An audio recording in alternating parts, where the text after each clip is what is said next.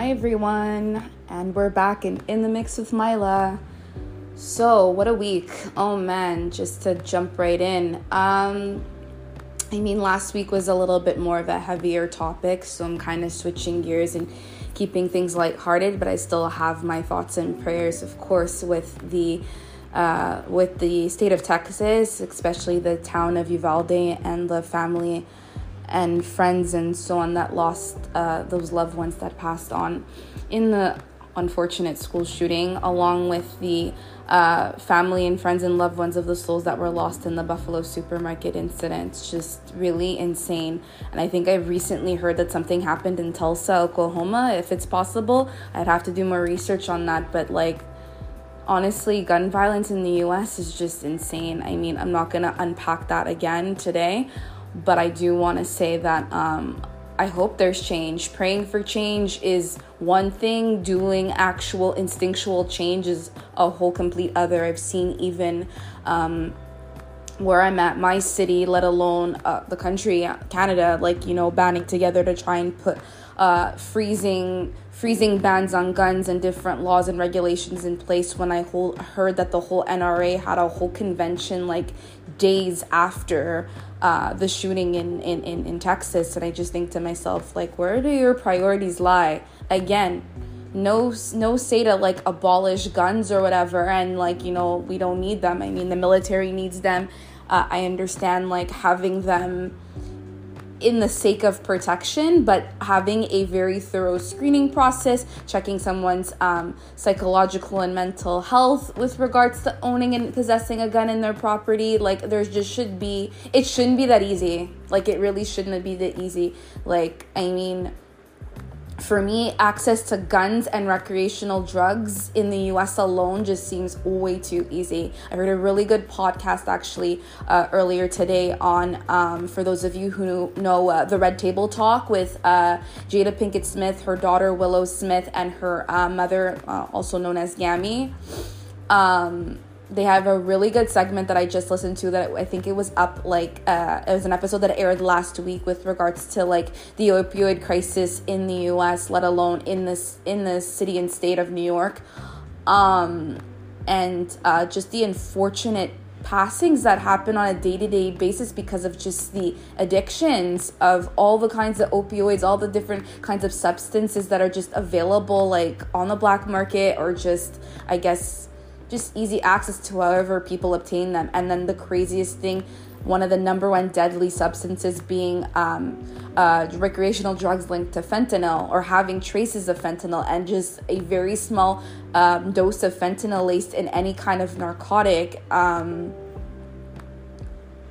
take you out of this world like that. So, that's just going off topic. I could save that for another segment, but just to say, in light of everything that's going on, it's good to know that it's great that you get to listen to different podcasts that I love listening to, that I get those kinds of information, just that insight, and learn about, ways in which we can do better, be more aware that these things are happening, and try to find rhymes and reasons for, finding rhymes and reasons. There's already enough reasons to just kind of take action and stop letting these things fall on deaf ears and just talking about it. Actually taking action would be the best course of action, best protocol for the U.S. and just the world in and of itself, in any which way we can help.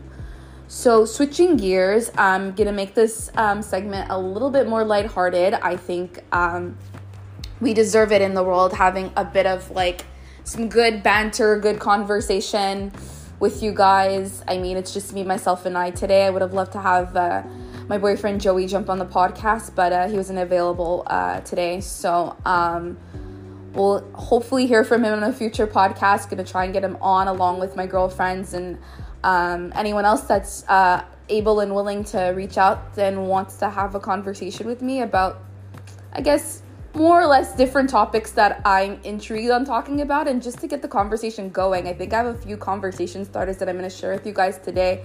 So hopefully I can get someone on the podcast to kind of, deep dive into that a little bit more and have our kind of back and forth. I do wish for that soon, instead of having these internal eternal, now external monologues with y'all. So yeah. So with that, I'm going to start with just like entertainment news that I've been just seeing, that I've just been really, really wanting to engage in, that I've taken some notes on. So, one of the biggest headlines that's been happening in and around the world, predominantly in the US, but of course, if you're watching entertainment news, how could you not focus on this headline that just came out? I think it was Wednesday, yes, that the verdict was ruled that Johnny Depp essentially won the Amber Heard versus Johnny Depp trial. The verdict has been reached, and I'm going to read the quote that I read in E! News just to make sure that I don't miss anything in terms of how I am giving the news. But yes, so from E! News, the article, and I quote the E! News article that I read on Instagram, more than 6 weeks after the trial centered around Depp's $50 million defamation lawsuit against his ex-wife began in a Virginia courtroom, a jury reached a decision. After 13 hours of deliberation, the jury ruled that Heard was liable of defaming Depp. The jury awarded $10 million to Depp in the compensatory damages and then $5 million in punitive damage, so we're totaling $15 million. As for Heard's countersuit, the jury awarded the actress $2 million in compensatory damages. And soon after, the verdict was read on June 1st, and then Amber Heard actually released a statement. I don't really want to get into it too much. I don't want to read verbatim what she read, but just to kind of give you an overview, I think she felt that in the fact that she lost the case, that she kind of lost her voice. And you know what? First things first, to say that I picked a side, I can't really say that I picked a side in the case, but Johnny Depp's testimony, a lot of the cross-examining, and then the people who kind of testified on his behalf just seemed a lot more credible. I don't know what that says about Amber Heard, or if I'm basically saying that I don't believe anything she said. At the end of the day, my opinion on it doesn't really matter, because the jury of their 13-hour deliberation that they did felt differently. They felt that Johnny had a leg to stand on and Amber didn't in this case. And I think one of the biggest things was she sexually assaulted by Johnny in that relationship that they had? Did those things really happen? Especially with the severed finger and all these different things that came to light, and with unfortunately using a bottle to sexually assault her, all these different allegations that came to light. The jury, I guess, deliberated, saying that, from my understanding, that wasn't necessarily the case, or we're not really focusing on that, or Johnny just seems more credible, I guess, lo and behold. So my thoughts and opinions on that are, it's not that I ever want to believe that a sexual assault victim of any gender, race, creed, religion, what have you, is lying to an extent, but it was hard to, I guess, with all the evidence.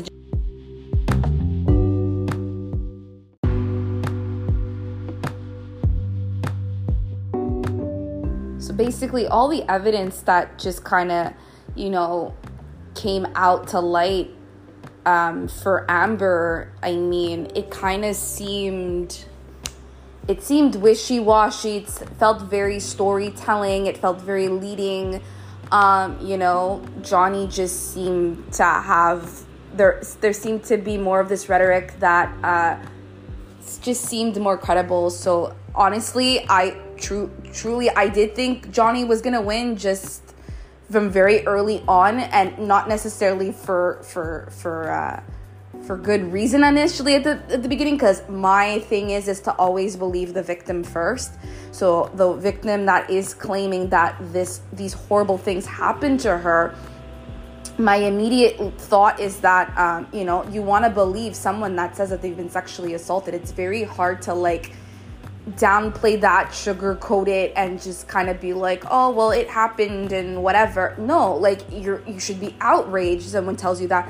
And I think from my love for all things Law and Order Special Victims Unit, SVU, I definitely, hearing those stories or watching them in the show, and knowing that these things happen, and let alone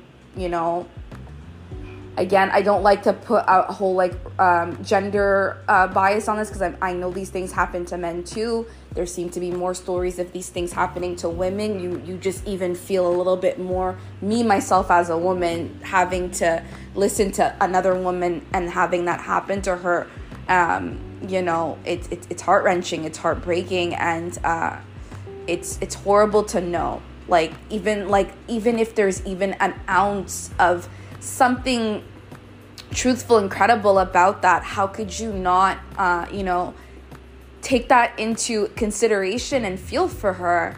But when you look and examine the entirety of the case, and if you don't look at just that situation, although for me that's a big thing, but if you look at the entirety of the case, how I see it, they were both abusive to each other, verbally abusive, most likely physically abusive from my understanding anyway, and emotionally abusive to no end. All levels of abuse were very prominent in that relationship. Therefore, that just rules it out as being a toxic relationship, and they weren't healthy for each other. So there was definitely some pretty slanderous and terrible things done on both parties. And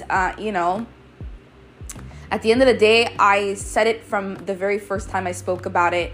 I don't think there's any winners in the situation. As Johnny said, he kind of regained his life back, and I guess his notoriety and credibility is kind of back intact from winning this defamation lawsuit. But at the same time, it's to say that an unfortunate thing happened. An unfortunate thing took place. These two people fell in love. At some point, it got really volatile, and then it was just volatile for years and years and years on end. That would bring Amber Heard to write this op-ed, to post in the Washington Post, and to just air out all your laundry like that, and let alone having a sexual assault component play a role in the whole thing is just wild and messed up on so many levels. And I honestly wish both of them the best respectively and on to bigger and better things, and hopefully this doesn't taint who they are as individuals to a certain extent. It's awful that these things happen. It's awful that people could have been found to be lying and being non-factual, and just trying to be omitting all kinds of things from the real thing at play. Who really knows, I guess, to a certain extent, what went down in those moments with them besides the two of them? There are people probably listening in. I know that Amber Heard's sister was privy to some of the stuff that was happening. She would even witness some of their interactions, Johnny and Amber, and then, their bodyguards and all these different things. But if you kind of really walk through the weeks of deliberations that took place, in terms of, the things that the jury had to listen to, and then kind of, I guess, maybe kind of sway one way or another about for weeks on end. This thing went on, what did I say, 6 weeks earlier? There was a lot of information that was given, and there's so much volatility. I can't even focus too much of my energy on talking about that more, just because it's just so sad that marriages end sometimes in divorce, and it's a sad thing. But when you go out such on toxic terms, I mean, it's hard to even imagine that could be people like myself, you and me. You know what I mean? You don't have to have celebrity status. These things happen to people all the time. Hopefully not to that degree, but I can only imagine. So definitely wish them well. I mean, they're celebrities at the end of the day, so their lives are forever going to be in the public eye, forever going to be scrutinized. I think this case will haunt them forever, regardless of it being over. And we'll get to see and keep in the know of what's the latest post life after the trial for the both of them respectfully. So yeah. Moving on to other news that I'm so eager to get into. Yes, so a very small little window before I dive into my next topic. For those of you who have watched the NBC show This Is Us, I'm not sure if I spoke about it on a former episode already, but This Is Us was the show that was on NBC that just finished ending after, I believe it was 5 seasons. Don't quote me. I have watched all the seasons, but I can't remember if it's 5 seasons or not. With an amazing ensemble cast consisting of Emilio Ventimiglia, Chrissy Metz, Mandy Moore, Sterling K. Brown, and Justin Hartley, of course, and then a bunch of other amazing notable people in the cast. But I mean, the show came to an end last Tuesday. It is the first week without the show forever, and I just can't imagine. I'm telling you, you guys, This Is Us is a work of art. Mandy Moore deserves an Emmy. Honestly, amazing. As Rebecca Pearson, she is the matriarch of the show. She is the show in so many ways. I mean, all the characters play pivotal roles in the show, but for me, Mandy Moore still remains my favorite character, favorite TV mom, you know, of any show that I've ever witnessed in terms of a drama but storytelling and drama in the best way type of show. It's just fantastic. If you've watched it live as it's aired for the past 5 seasons, you know what I'm talking about. For those of you who have not watched it, I believe it's on Netflix. Please binge. You'll love it. If you're into like a storytelling piece of work of art, it's about these 3 siblings that have this tight-knit relationship. They have their ups and downs and struggles, but their parents are just amazingly stellar. Jack and Rebecca Pearson. I mean, I don't even know how much more to get into it. I'm just really sad that the show has ended. It ended so beautifully. It really came full circle from the beginning of the story to the middle and the end. No stone was left unturned. I think it answered all our questions. I would have loved to see how, these characters kind of moved on, after the finale ended. I feel like it needs its own spin-off because it's just that good. But, I do think the story tied in well. The writers of This Is Us, the directors and producers, I mean, they're amazing. It is a masterpiece. It's a work of art. And if they're not winning at least one Emmy, I think they deserve more, the show on a whole, just outside of the actors and actresses that play in the show.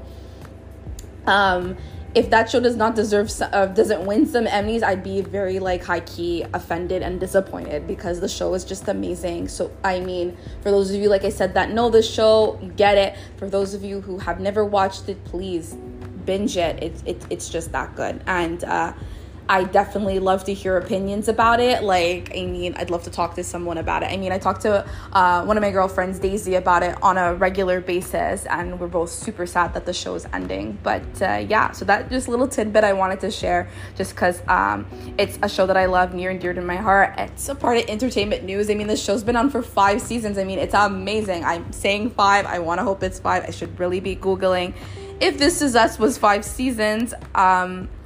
But yeah, it's an incredible show, so definitely check it out if you haven't. 6 seasons, sorry. So I just Googled it. It is actually 6 seasons. So 6 seasons, amazing. NBC put the can on it, or I guess, I don't know if it's the writers or the producers. Never know how when shows their series come to an end, who really is making that decision. Is it the actors, actresses that play a role? Is it the, cast and crew, the director, producers, the, NBC being the network that it aired on as a whole? I'm not quite sure. I don't know why the show came to an end, but at the same time, I do feel that they were able to get the story of what they wanted to tell in 6 seasons. It was very well written to the point that it expanded all 6 seasons and no episode left you unbothered, boring, not in tears. A lot of the time there's happy tears, crying tears, sad tears, but it's amazing. So that's what I'll say on that. With regards to the next topic I want to get into is Jersey Shore 2.0. So I don't know how many of you are Jersey Shore fans. So for those of you who are not Jersey Shore fans, you're not gonna care for this too much, but I'm speaking on it because I've been a fan of Jersey Shore since the very beginning. I believe they started in 2010, and now, the Jersey Shore component has ended because everyone's kind of gotten older and whatever, so the partying and whatnot is on a more, mature level, if you will. There's still drama, and there's still like the Jersey Shore references and classics, and who the cast is of the cast and crew are of Jersey Shore. You know, you still have your Pauly D with his yeah buddy. You still have, gym tanning and laundry. You still have cabs are here and all those fun terms. But yeah, the fact that MTV made an announcement, I think it was last week, that they are planning to do a Jersey Shore 2.0, being that they would like to kind of reenact, or it's weird to say reenact because I mean it is reality TV, so I guess some of it's supposed to be unscripted television. I do feel that some of it is produced for sure to get a rise in entertainment value and shock, for the audience watching. But long story short, they're trying to get a they're trying to get a new like short, I guess maybe the old Shore House with a new cast, I guess is kind of the concept. They're trying to reenact Jersey Shore from what it was. I mean 2.0. It's pretty self-explanatory. But my goodness, I know people like myself, we are in super uproar to hear about that, because I'm just like, why? It's originally them. It's originally who they are. I know Angelina, Snooki, JWoww. I think all of them actually, the Situation, Pauly D, Vinny, they all have expressed, Dina too. I think they all expressed. I just remember seeing Angelina's, and she actually retweeted my tweet about the fact that, they're trying to have everyone, all their loyal fans kind of stand together and band together in solitude to say that, like, my thing is that when you do a spin-off of a show, it's one thing. So they have like Jersey Shore Family Vacation for those of you who have continued watching and keeping up with the whole Jersey Shore gang. But, to reenact and recreate rather the same show, it's kind of like been there, done that. It's very different when it's like, Floribama Shore, I know, or Gordy Shore, where they have the same concept, but in a different, country or state in the US, if you will.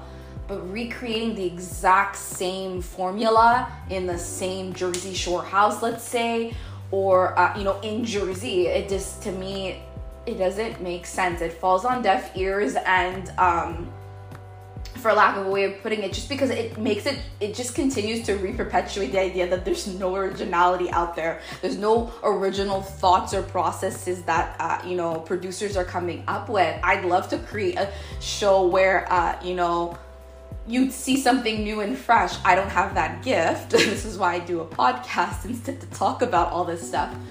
But, it would be nice for them to have, thought about that before actually thinking of executing a Jersey Shore 2.0. Think about how the original gang feels. They would want to have, that kind of be their thing. They are what Jersey Shore is. We associate Snooki, The Situation, Dina, Pauly D, Vinny, JWoww, Ronnie, Angelina. We associate them and their extended family with Jersey Shore. There is no other Jersey Shore like the Jersey Shore. You have Floribama Shore, you have Gordy Shore, I think in the UK.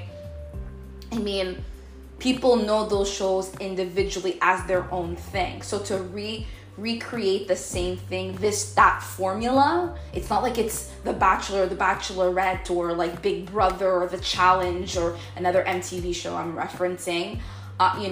It's a different concept. So the formula for what it is, to me, doesn't really, I wouldn't want to watch another like a 2.0 version of the same thing. It's like usually sequels aren't good. That's basically what I'm equating it to. We're gonna have another Snooki, another JWoww. Like it's a weird concept in the sense of these people are uniquely them. We know them for being who they are, what they bring to the table, the craziness, the fun, the drama, the rowdiness and wildness. I wouldn't want another version of me walking out there. It's like a clone of who I am.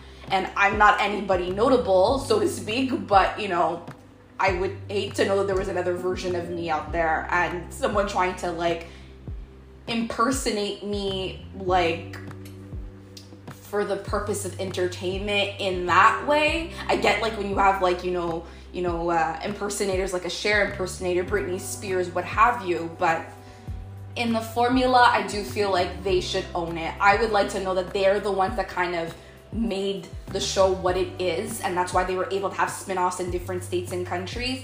They're the OGs. It doesn't really make much sense for them to do a 2.0. I'm totally on board with the whole cast, the OG cast, for saying that, they're super against it, they're not for it. They're what Jersey Shore was all those years ago, and still to this day they're still relevant. The fact that they want to make a 2.0, they are still relevant. They have the family vacation. I think the third season or fourth season's about to the trailer's supposed to air, I think in a matter of days or weeks. I hear it's supposed to come out later this year, if I'm not mistaken. So to me, it's just like it wouldn't make sense to redo that. So that's what I'll say on that, guys. Yes, so switching gears a little bit now to more my show content. There is one headline that I definitely want to talk about before I get into my reality TV, my Real Housewives recaps, because I have a couple to do this week. I'm not going to speak about Atlanta because Atlanta skipped this Sunday, and I just feel like, full transparency, love Atlanta. I'm finding it a little bit slow right now, so not really down to recap it. I'm hoping that maybe next Sunday's episode will bring about more stuff to like kind of recap and talk about. But Beverly Hills was giving this week, and then we have the premiere of Real Housewives of Dubai that just aired on Wednesday night. So I am super excited to recap those because I watched them both and I have a lot to say about both. So before we get into that, I'm going to just end off my entertainment headlines. And the last one is for those of you who are part of Bachelor Nation or watch The Bachelorette or Bachelor in Paradise. You will know that former Bachelorette herself and a Bachelor alum, I guess so to speak, in the sense of she was on The Bachelor initially, transitioned to becoming a Bachelorette, a former Bachelorette now. And she was on Bachelor in Paradise last season. We have Becca Kufrin, who just proposed to her boyfriend, now fiance's, Thomas, who actually was on Katie, oh my gosh, I'm drawing a blank, Katie Thurston's season of The Bachelor. He was actually coined as the villain, and then he actually appeared on our beaches, or the beaches of Mexico rather. I say our beaches for Bachelor Nation fans, but the beaches of Mexico in last season of Bachelor in Paradise. So with that, I found it very interesting because the big twist, I mean, I was rooting for this couple for a very long time because they definitely have had their ups and downs on the show. Thomas has definitely gotten a bad rep since Katie's season. And personally, I've never been one that was super for the villainizing of Thomas. I get how some of the things that he did were maybe questionable and shady on Katie's season. And if you know. I'm not going to get into that, but for those of you who do follow this couple, seeing them, get engaged was great. Super rooting for them. The twist that I think no one really saw coming. Some people said they did, from what I saw on Twitter, but and I think a few of her friends, and also Bachelor Nation alum as well, that had spoke on it on podcasts that I'm accustomed to listening to, had mentioned that, that she proposed to him. I thought that was super, super interesting. It's not every day that you hear a proposal of, the opposite sex, proposing. So she actually proposed to Thomas, and you know what? More power to her, rightfully so. I get it. This is actually her third engagement based on her time on the show itself. She had gotten engaged to Ari on Ari's season of The Bachelor. Then they had as quickly as they got engaged, as quickly as they got divorced. It was one of the most craziest TV breakups I think anyone has ever witnessed in Bachelor Nation, or let alone reality TV. It was freaking wild to see a breakup to that magnitude, or break off of an engagement to that magnitude. It was wild. If you guys remember it, when Becca was on Ari's season and she quote unquote won, But then you have fast forward, I think the next season was her season of The Bachelorette. Then she was engaged to her guy, my God, what was his name? Garrett. That's how irrelevant it is now. So much has happened for Becca since, all of her time on the show, that time when she was, The Bachelorette. So she was engaged to this contestant named Garrett, and that lasted, I think, for about maybe 2 years or so. But then a lot of the things they weren't seeing eye to eye on. I know there's a lot of questionable stuff about him with regards to whatchamacallit, I guess more so where their priorities kind of lined up, especially where their political views, I think they had a lot of opposing political views, so that was very interesting to hear about back when it was being talked about. But then fast forward to last summer, she was on the beaches of Paradise, and she met Thomas there, because Thomas just coming off of Katie's season. If you guys know the formula, usually Bachelor in Paradise, they take the contestants, obviously, that didn't, not generally always, but the contestants that left earlier on in the seasons past, they come on the show. But lately they've been bringing, my gosh, we have Becca. They've never had before her a bachelorette, like the actual main person actually appear on the beaches. It's always just been contestants of those bachelorettes. So they met on the beaches of Mexico. It worked out at their time there. They broke up, and now they're engaged less than a year later. It's crazy, or maybe a little over a year now. Although apparently, according to what news has it, I think they've been keeping the secret of the engagement on the down low for a while. So they just recently came out about it and said it, I think it was on Monday, if I'm not mistaken, this Monday that just passed. So she proposed to him, super cool, and what have you. But it's definitely a topic that is not brewing in my head constantly, but definitely something that's very interesting to me, is the idea of how people feel about that concept. You kind of breaking those traditional marriage norms, or getting engaged in the whole process of the marriage norms, and not having, in a obviously heterosexual relationship, not having the man get down on one knee and propose to the woman versus, and the woman doing it for the man. I don't know if Becca got down on one knee, don't know the logistics and the details of their engagement. They haven't released too much information, just content on Instagram. But it is very interesting, to get people's perspective on how they feel about a woman proposing to a man.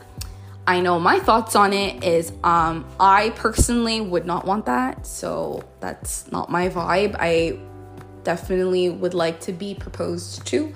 I am old school in that way, so if and when that day comes, I definitely would want to be proposed to.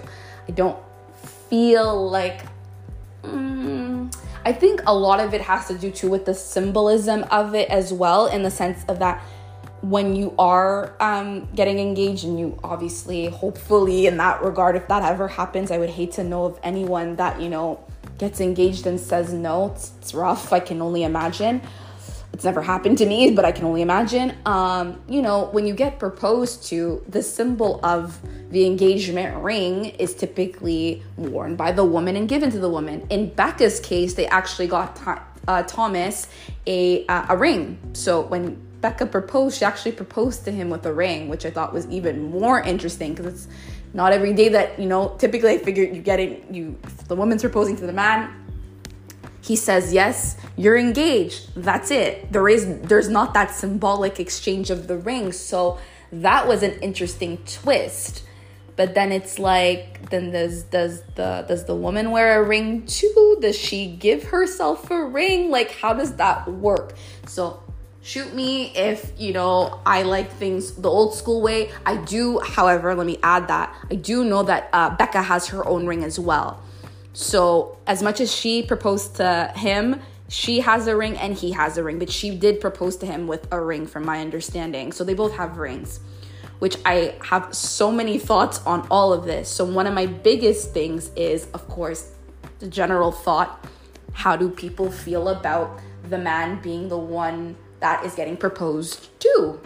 And like I said, I gave my thoughts on it. I'm not really for it for my own personal self, but hey, to each their own. I don't knock it. I don't think there's anything wrong with it. I think it's cool. Do you, boo, and basically whatever floats your boat type of deal. I don't think there's any set in stone rules anymore. It's 2022. Like, get with the program. It's really a free for all. However you choose to live your life and do the things you want to do it.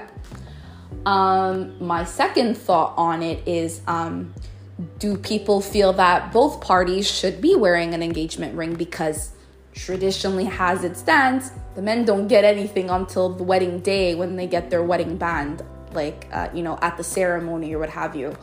So should it be a thing? I personally love the idea of a man having an engagement ring. I don't know how they would feel about having two rings. I think that's where it becomes a little problematic.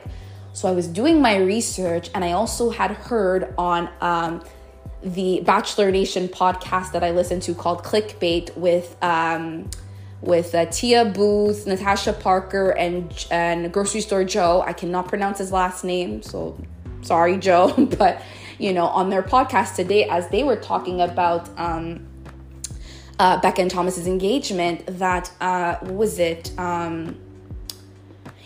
apparently some people do watches for engagements for the men. So basically how I understand it is that still the whole traditional sense of it, man proposes to woman, woman says yes, woman gets ring, but then the man gets a watch. And I had done my research on this because I was extremely dumbfounded when I heard this podcast segment, and I was like, what? I've never heard. Maybe there are other people out there that are like me that are just like, huh?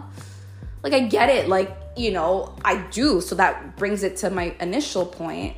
I do think that a man should have some sort of symbolism to kind of say, quote unquote, that he is engaged, or I want to say taken, but that sounds very property owning, and I don't want to make it sound like people are able to be property to anybody.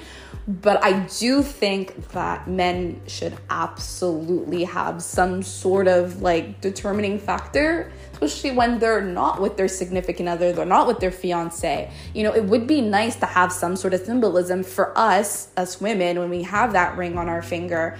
It does, symbolize, that's what it symbolizes. It symbolizes to the world that we are going into this commitment with this individual. That's where it's headed. It's not the final one, because some people just do the both bands. They do the engagement and the wedding band. Some people just do the wedding band, right? So I know it works different ways. Some women, I think they wear both, or once the wedding band is on, they'll take the engagement ring off and then they just rock the band because they don't want to necessarily have the two rings for whatever reason they have.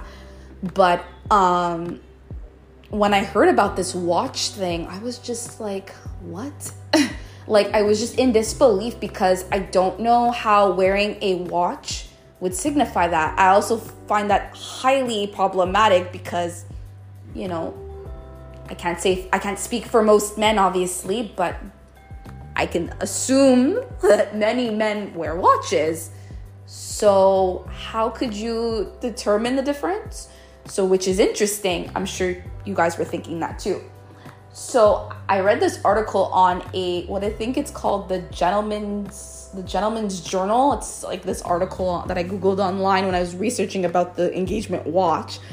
And basically the man is supposed to wear a quote unquote high-end, expensive, top tier, top of the line. We're talking the Cadillac of watches, like a Rolex or something, right? That's the determining factor. When you see that Rolex on that man's hand, then Again, problematic. I don't see how wearing a Rolex on your freaking left wrist symbolizes anything regarding an engagement. You could just be a man who really, really likes to rock a Rolex. How does that determine that you're also taken? So if a single woman at that was supposed to, approach, a single man, quote unquote, again, single, we're thinking, because I'm sorry, I don't know how many people think about watches for engagements. Roll up to this man and just look at his watch and be like, he's taken, he's rocking a Rolex or a very high-end expensive watch. To me, that's not a credible, it's not a known thing. Like I said, I wouldn't even have known about it myself had I not listened to the Clickbait podcast today. Like, I would have never known anything about that at all. So to me, I'm just completely dumbfounded as to how and why someone would have suggested that be a thing. I absolutely love what Becca and Thomas did, that they both are rocking in engagement rings. I don't know what the wedding situation is going to look like for in Thomas's case, because, you know, in Becca's case, it's different, right? She has an engagement ring. She'll get a wedding band after. But in Thomas's case, does he rock two bands? Is it the same band? And they just kind of like bless it for the ceremony. I'm not quite sure how that works with regards to the men for the engagement. I absolutely love the idea, though, of a man rocking that quote unquote taken band, if you will. Because a watch, just, I don't get it. But I thought it was very interesting. So I wanted to definitely share that with you guys. Thought it was a nice little tidbit of information that went out there. All this to say, my lovely tangent. But all that to say, engagement watches. It's a thing, guys. I don't know how many people do this. I'd love to know. I'd love to hear stories about that at some point, or, converse about it with others. But, it's something very interesting, especially with where I'm at my age in life. A lot of people I know indirectly or directly are, embarking on marriage and all that, or maybe contemplating engagement with their significant other, what have you. It's the time for where I'm at in my life right now and people that I surround myself with. So I'm very interested on those perspectives, and even more interested on couples who are now married, and if they've ever thought about this, if it's ever crossed their mind, did they know about it, and what their thoughts are. So it's very interesting. So yes, switching gears to my Real Housewives recap, guys. I'm not going to make this too long, but for those of you who are willing to listen and continue listening past this point, stay tuned. So yes, my recap of Beverly Hills. Let's start off with Beverly Hills first. Okay, where do I begin? Beverly Hills, like I said, is giving, it's serving. There is so much to unpack. But, it is a recap, so I will recap up until this point. We started the episode, or rather the season. Let's start there. We started the season with some very heavy content about, Dorit's home invasion, and that just being all kinds of messed up, horrible. The fact that this thing happens to people is just crazy. And I guess, unfortunately, when you do share your big portion of your life with the world on that level and celebrity status level, because it seems to me that there seems to be a lot of home invasions that take place not necessarily Beverly Hills, but California. Lately, I've been hearing of celebrity home invasion. Seems like a thing, which is awful. Nobody wants it, especially children are there involved. Her being held at gunpoint, fearing for her life, not knowing if they're gonna kill her, and God knows what. It's insanity. So all that still is kind of unfolding as the episodes are progressing down to this week's episode. You see Dorit kind of rehashing that with PK, and wanting to kind of rise above it, overcome it, because she has these wild bouts of anxiety. And she's just been super, super, super heavily affected by it. It's been really, jarring for her. And of course, she has a really significant source of PTSD. But towards the end of the episode, you see that she's now seeking therapy for it. And she's doing this type of cognitive therapy that really gets you kind of back into that place and kind of channeling the feelings that are coming over you as you mentally allow yourself to go back to that moment where the trauma happened, and kind of learn coping mechanisms to deal with it, which is great to see her, getting the therapy that she needs for that, and hopefully getting to a better place. But, my gosh, PK suggests that Dorit take a couple of days off from her life here in Beverly Hills and or there rather in Beverly Hills. I do not live in Beverly Hills. And go with the girls on a little getaway for a few days. So we do know that the next episode, I think, is taking place in Mexico. The girls actually jet off to Mexico because so said, so done. That is the trip that Dorit is organizing, and the girls land there, and the drama continues, of course. So we'll see that play out in the next episode, but it's good to see. I love me a Real Housewives girls trip. They're the best. They're always the most exciting, and you get to really get tea being spilled because, you know, they're all in the relatively all in the same room at all times. Whereas when they're filming the show in the city where they typically reside, in this case, Beverly Hills, there's a lot of like segmental portions. So when there's a trip, bring on the drama. You get to see it. We just kind of wrapped up the episode here, this last episode, with them kind of back from La Quinta, I think it was, where they had attended Kyle's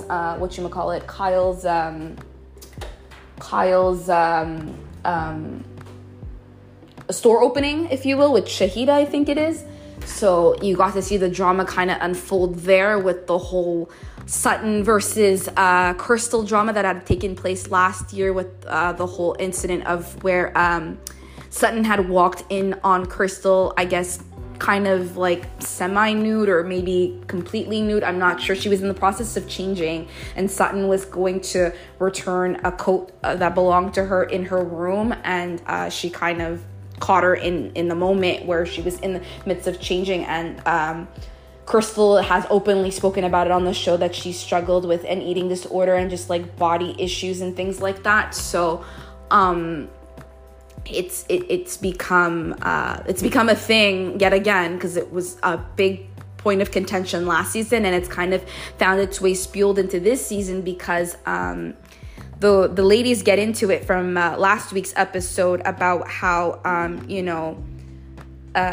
Sutton is on this insensitive train, and she has, as Diana calls it, the new housewife that's joined the group this season, she's very clumsy with her words. So Sutton I don't think she intends to be malicious with her words, but sometimes she does say things that I agree are clumsy, are a little bit spaced cadet-y, very like not very sympathetic, because she kind of downplayed Dorit's home invasion and like kind of, sorry that happened to you, but I have things going on in my life. She couldn't get the fashion designer that this week's episode started out with from France to kind of, or she was having issues rather with immigration, getting him to come from France to Beverly Hills for I don't really know if it's a store opening. Her store has always been open, but it was like, I guess just like a season kind. She does it. She's done it like the last couple of episodes where she has like an event that takes place at her clothing store called Sutton in Beverly Hills, and she was kind of alluding to Kyle when her and Kyle had to sit down like a day after Dorit's home invasion, that she was going through this immigration issue with getting a fashion designer friend of hers to come to the country and be there to kind of launch this new joint collection that she has with him, and downplaying in many ways her being kind of triggered by Dorit's situation. Her father actually died by suicide by a self-inflicted gun wound. So I think she feels a bit of PTSD, traumatic moments from that. So when she heard about Dorit's incident, it kind of sparked up those feelings for her.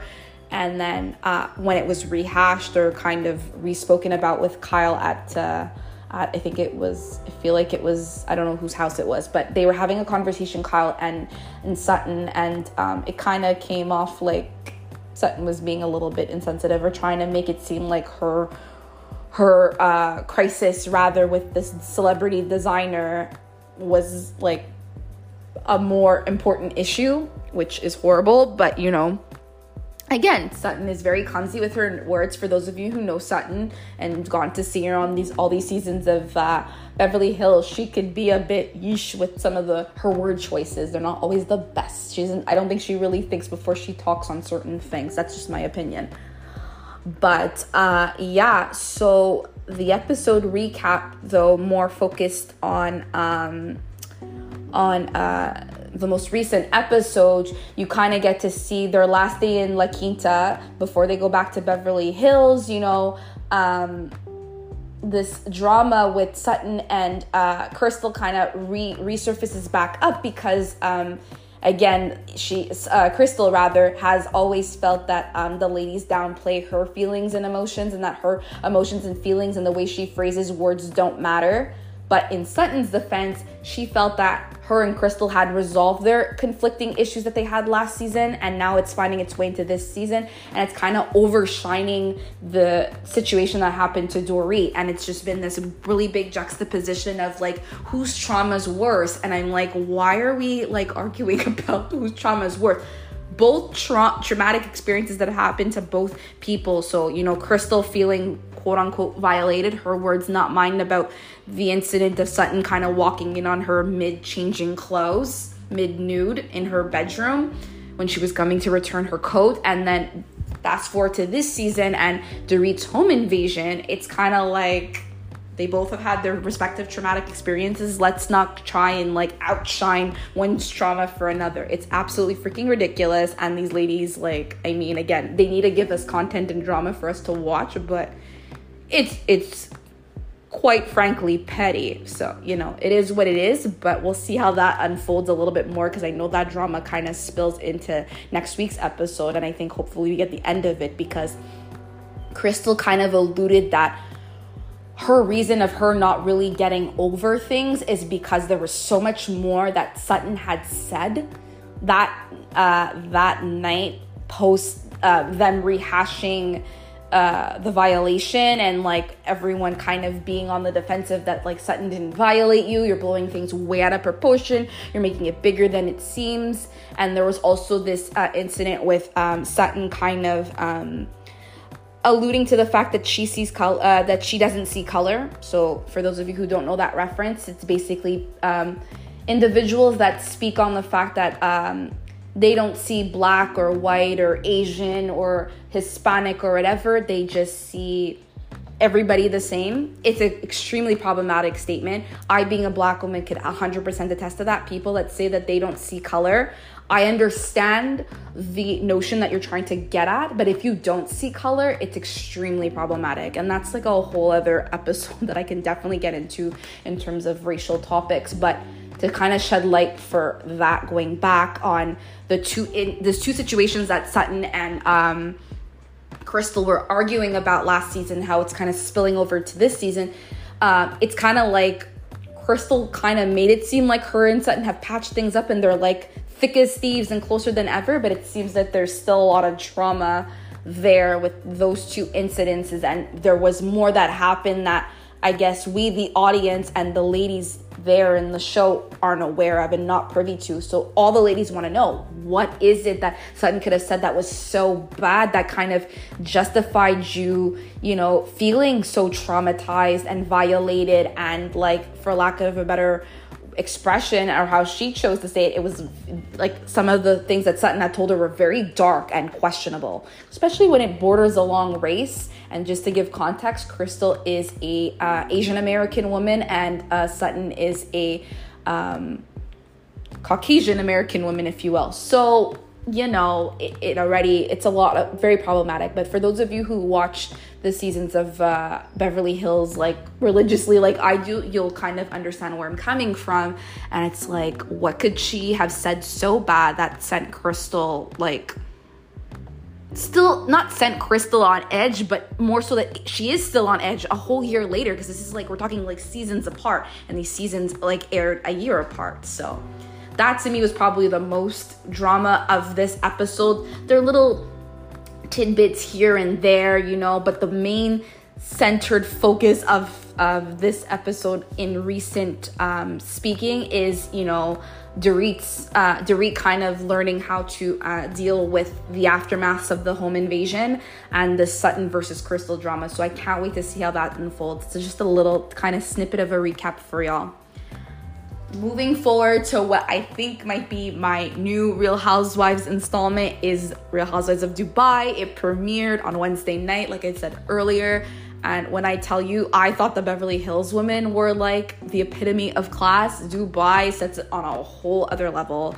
I mean, I always know the UAE to be like gold this, gold that, rich and fabulous and glamorous, but you get to see the production and content in the episode in the premiere. We get to meet all the new ladies. There's Caroline Stanbury, who was on a former Bravo TV show. For those who watched, I personally don't know her until now, but Ladies of London, I believe. So apparently she's resurfacing back to the screen, and a lot of people were excited for her, and I could totally see why, because she is very entertaining television for sure. Then we meet I'm gonna try and remember all their names because they're brand new to the Bravo world, the rest of them, aside from Caroline Stanbury, but there is Caroline Brooks. So we have two Carolines. So if I ever recap them on the podcast, I'm going to refer to them as Stanbury and Brooks, and you'll know that they're both Carolines, just for those who are listening. And then also watch the show, because then the recaps will just be easy, because you'll know what I'm talking about. But yeah, so we have Caroline Stanbury, Caroline Brooks. We have, I think the Jamaican housewife, and I should know her name. I feel like it's Nia or Lisa. I'm not sure. Don't quote me, but I think it's Nia. Then there's Nina. And then there's Ayan. Chanel Ayan is her name. I think a lot of them call her by... A lot of the housewives on this franchise or this installment call each other by their last names. So I get confused. But it's Chanel Ayan, who is the first black model. What? Black girl magic right there in Dubai. That is huge. And I feel like I'm missing a housewife. There is one more that I am missing. I can't remember all their names. But anyways, when I start recapping in weeks to come, we'll get to know all their names a little bit better. They're all new to me, but these women are the epitome of luxurious and wealthy, and it's very entertaining to watch. The production value is amazing. It reminds me of Real Housewives Ultimate Girls Trip, the very first installment that they just had with the OGs that aired late last year, early this year. Can't even remember now. I feel like it was February of this year.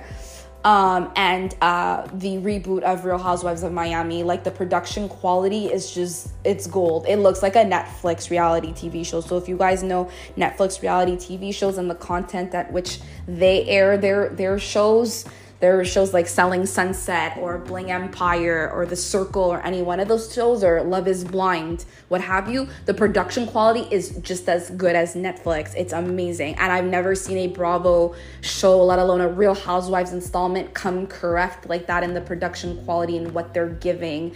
Head to toe glam, confessionals where we get to see their BTS's full view of their outfits. It's amazing.